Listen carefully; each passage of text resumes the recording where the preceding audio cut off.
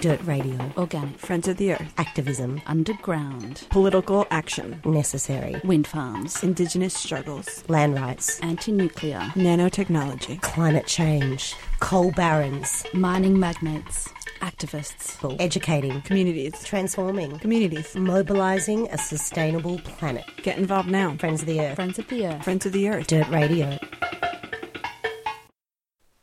Good morning and welcome to Dirt Radio, Friends of the Earth's show, coming to you over 855 AM and online at 3cr.org.au.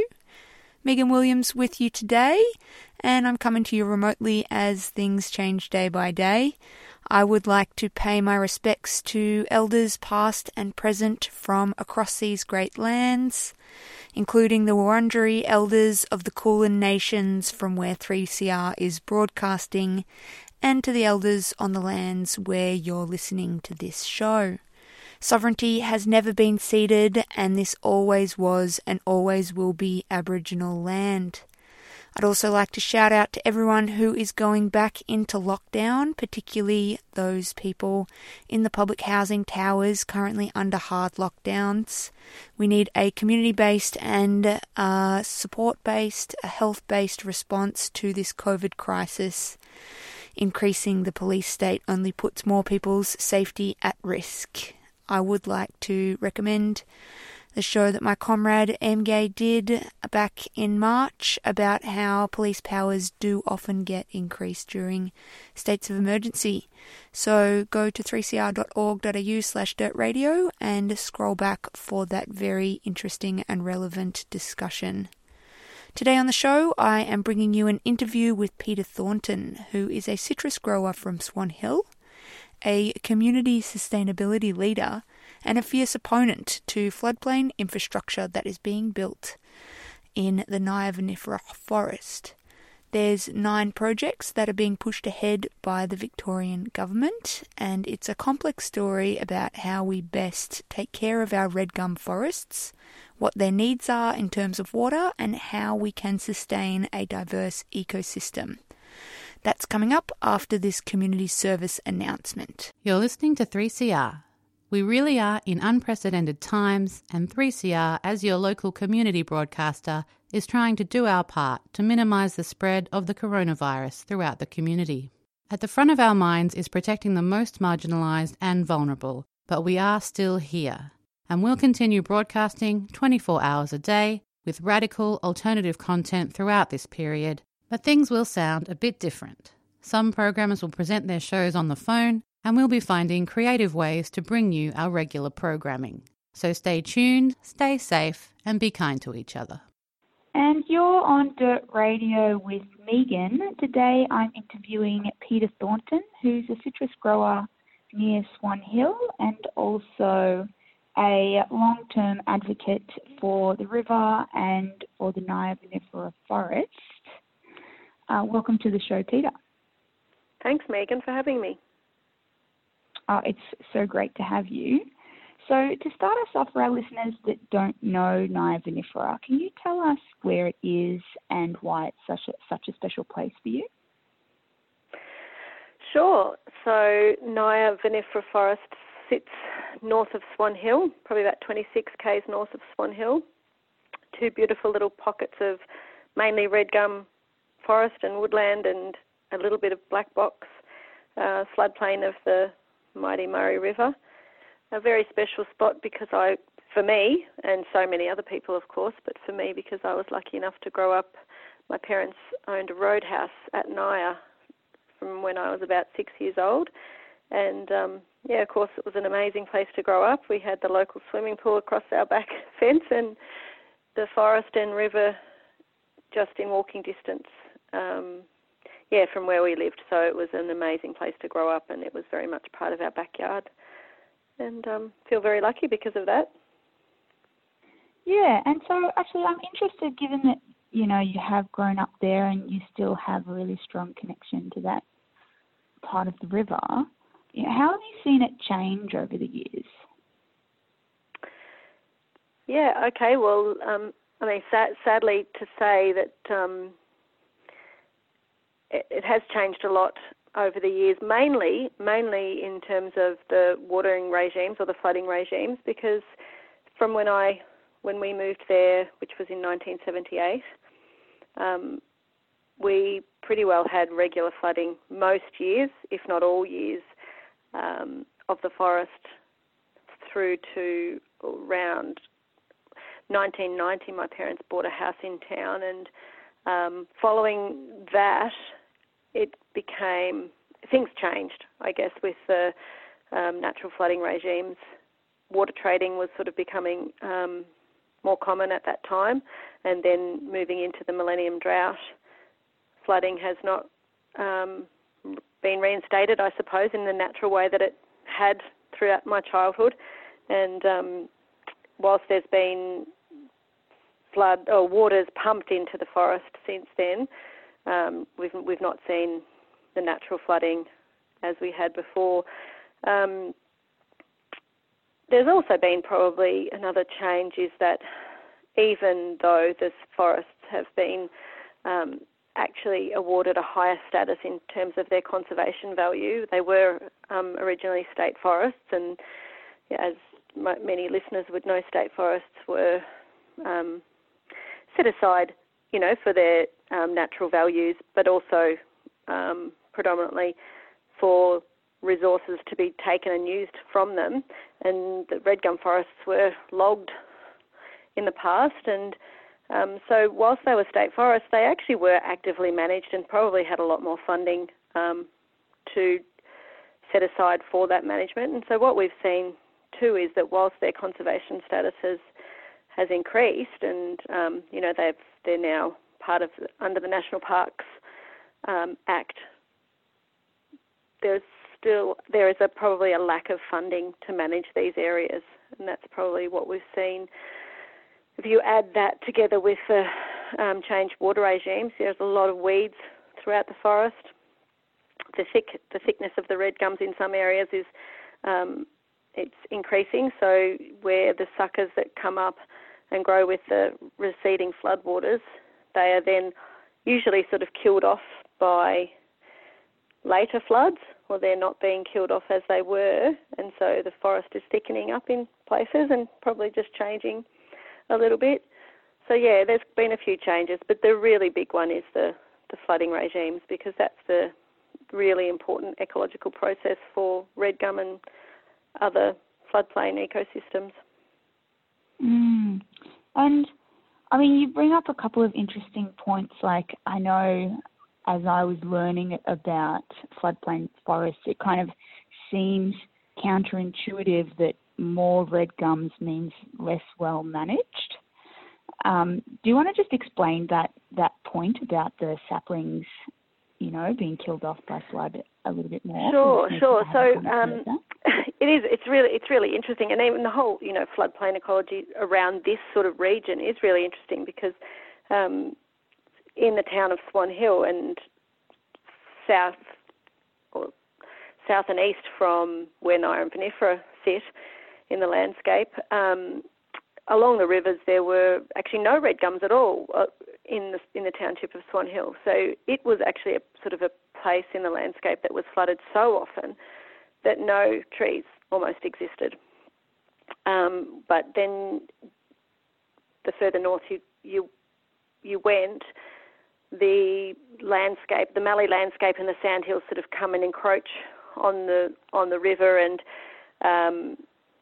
forests occur in these different little pockets. And so in those forests, whilst the red gum species is dependent on the flooding for its regeneration, the other side of it is that it does regenerate really well, and then as the flood comes in the following year or after a couple of years, it actually does kill off some of the smaller saplings. So not all of them survive. I guess it's almost like a natural process of thinning out, and one of the common things that you hear from older folk is that the forest is a lot thicker than it was, and some of the earlier records from settlers and stuff talk about the red gum forests, and a lot of the other forests and landscapes across Victoria, were more woodland kind of environments and in some instances, certainly in the Nyah vinifera forest,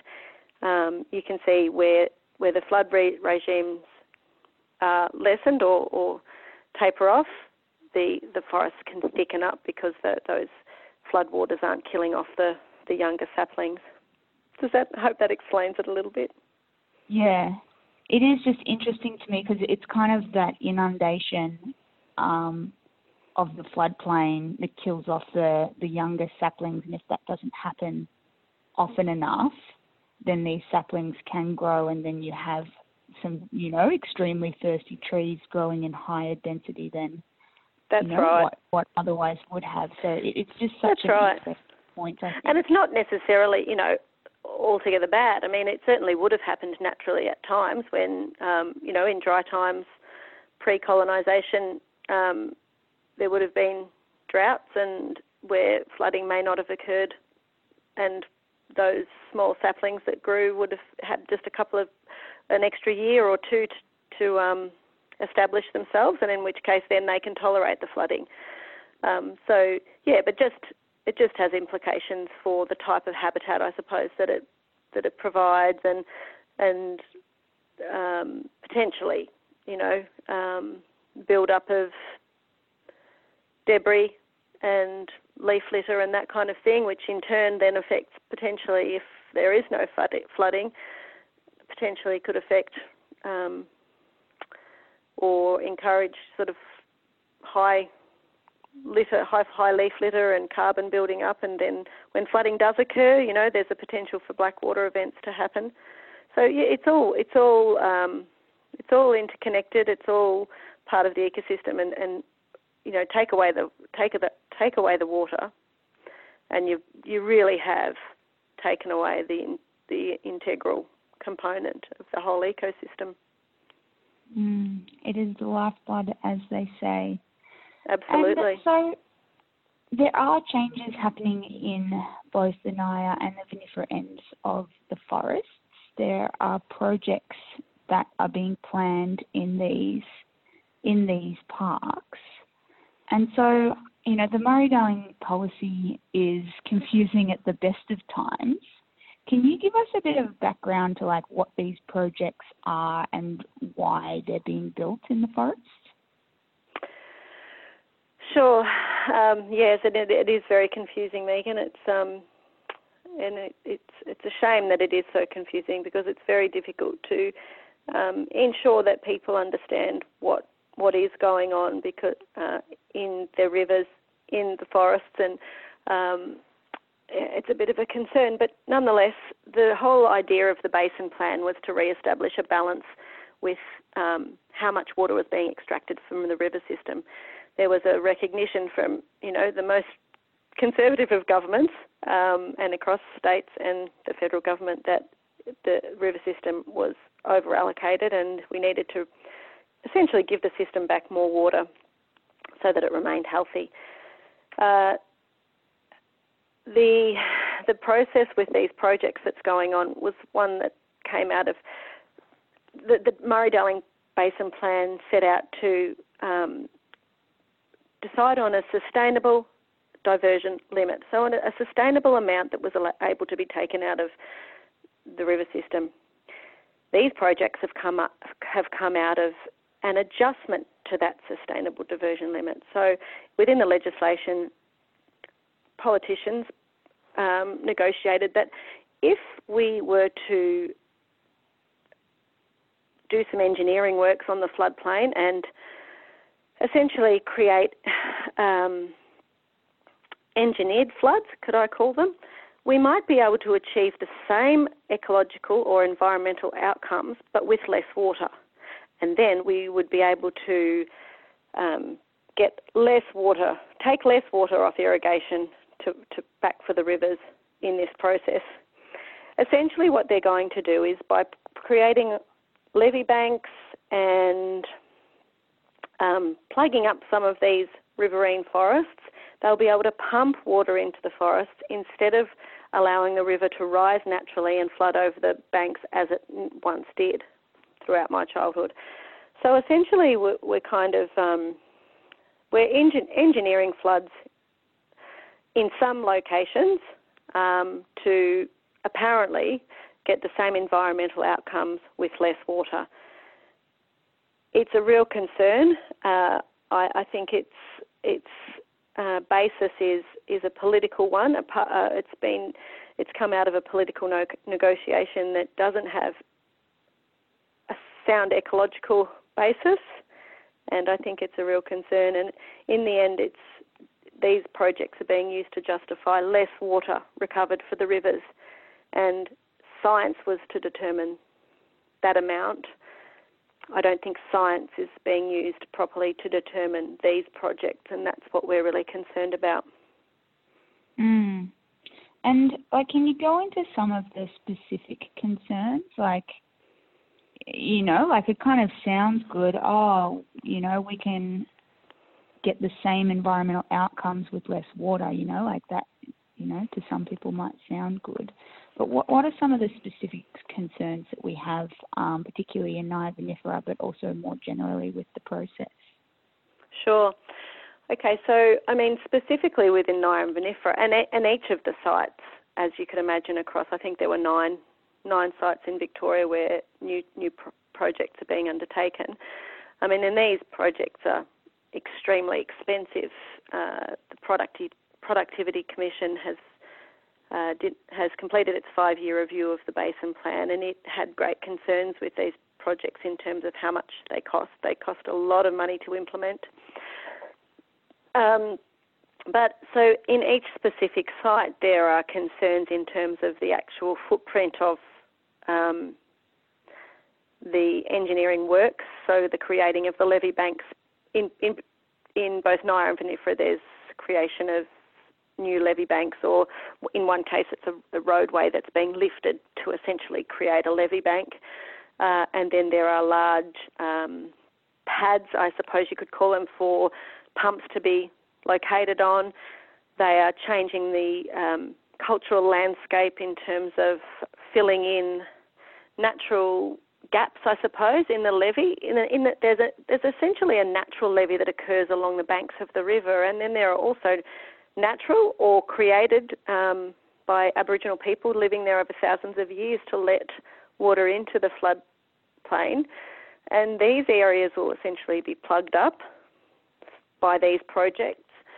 So changing the cultural landscape, which is really important for all of the First Nations people in our community, and of course also other community members who value the intrinsic nature of these landscapes for our cultural heritage. And so there's sort of those actual on-site issues and problems that are created by just building these projects. Then there are the actual ecological issues in terms of most of the research, and you don't have to be an ecologist to understand that the idea of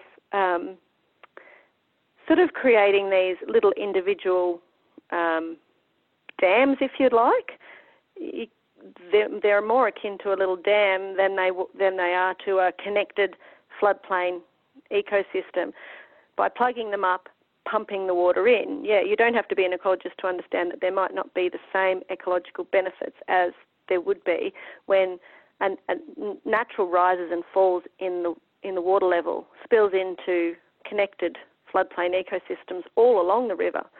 So there are certain cues that different species understand, whether it be by the weather, the climate, and the water levels, that might trigger breeding in different species and things that just won't happen with these engineered kind of floods.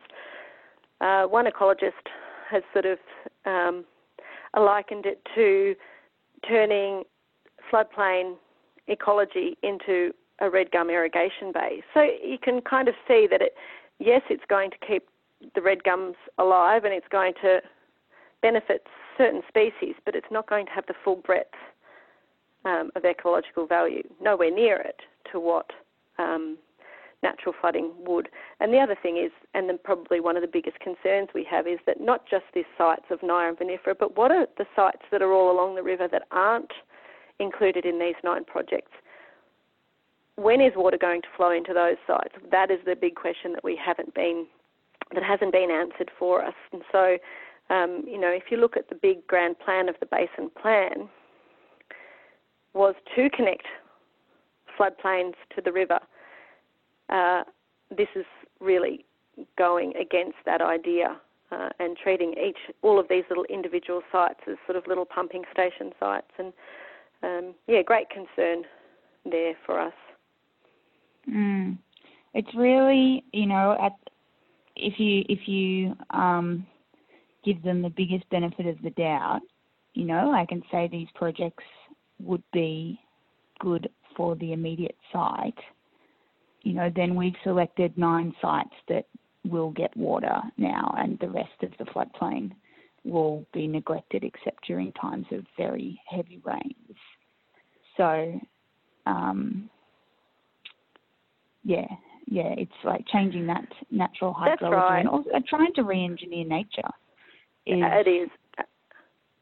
Yeah, such a colonial concept that we can engineer better outcomes for the environment than nature did over its evolution.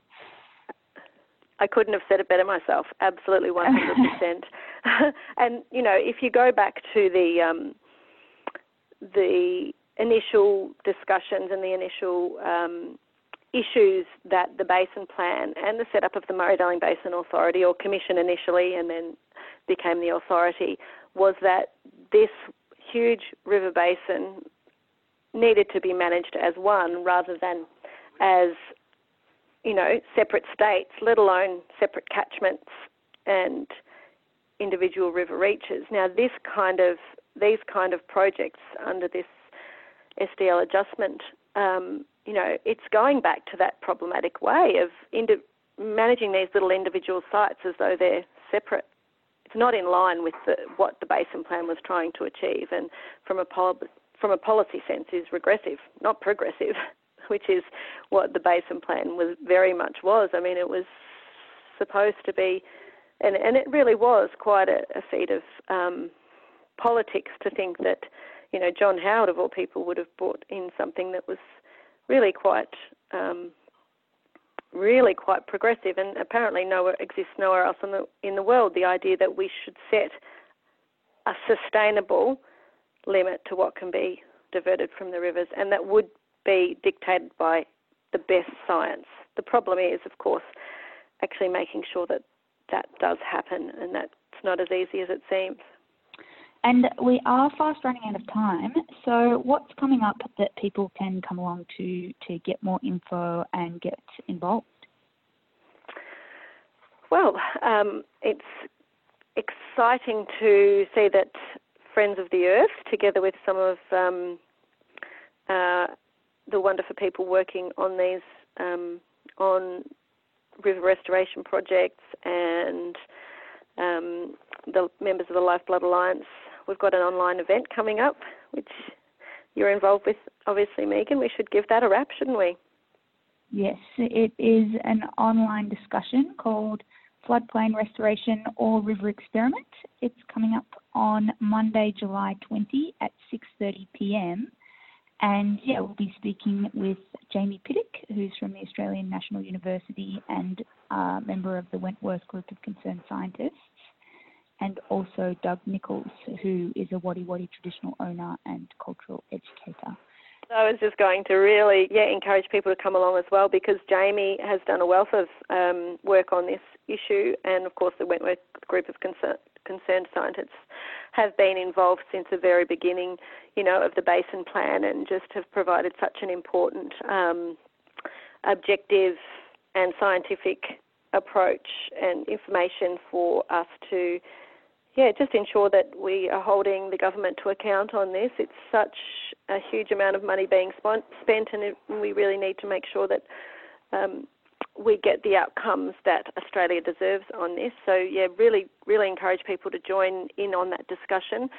Doug Nichols has done a wealth of work, currently living down in on the Coorong in South Australia at the mouth of the Murray River, such an important place as well. So get on board, and there'll be obviously things that people can do at the end of that discussion that might also encourage further action. Great. Well, thank you so much, Peter Thornton, for joining us on Dirt Radio. Thanks for having me, Megan, and thanks for your interest and involvement. No problem. We'll be back right after this.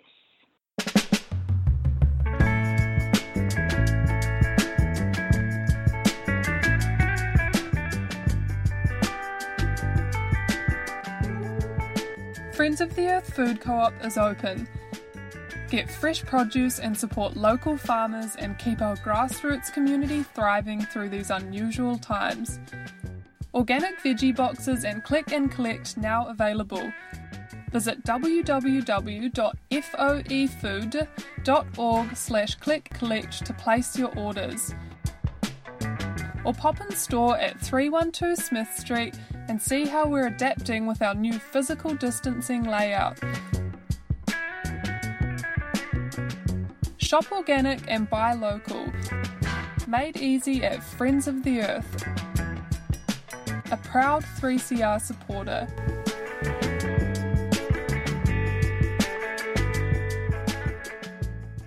You're back on Dirt Radio with Megan, and if you're just tuning in, today I have been talking with Peter Thornton about the Niovinifera Forest, which is located about 30 kilometres north and west of Swan Hill on the Murray River.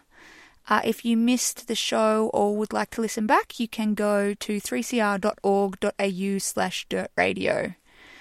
And yeah, just a bit more info about that online event. It will be on Monday the 20th of July at 6:30, and you can go to the River Country Facebook page or the Friends of the Earth Melbourne Facebook page for more details. We have a few other online events coming up tomorrow. Forests and how we can influence the market to protect forests. That is tomorrow night at 7:30. And also the future of public transport in Victoria, an online forum. That is next week on Wednesday, July 15th at 6 p.m. So check out our Facebook page. You can also join collective meetings online, and that is all listed on the Facebook page as well. So that's just about all we've got time for. Thanks for tuning in. Taking us out today is Walla is Life by Alara.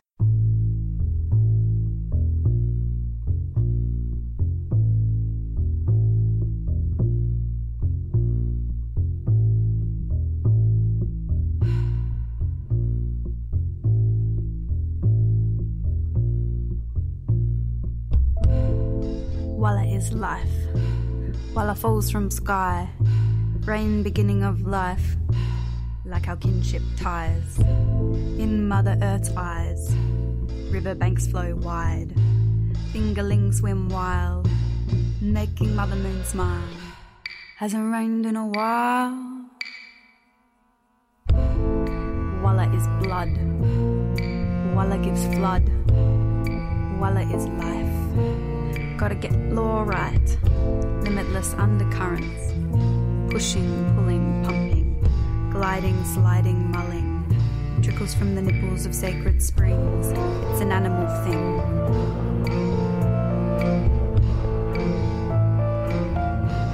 Made to give us wings.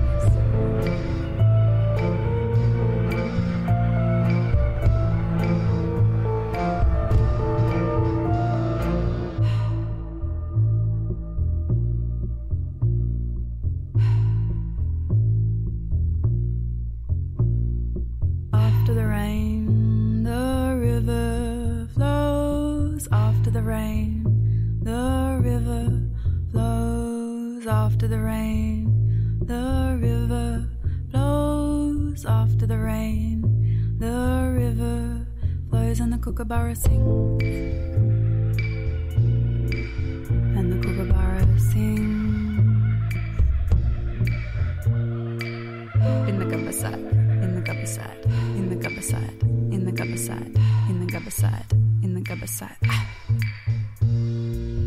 In the gubberside, in the gubberside, in the gubberside, in the gubberside, in the gubberside, in the gubberside. Seasons, summer breeze, leaves southeasterlies, frost on toes will freeze, plants to make you sneeze, downpours, thunderstorms, temps above the norm, bees will cease to swarm.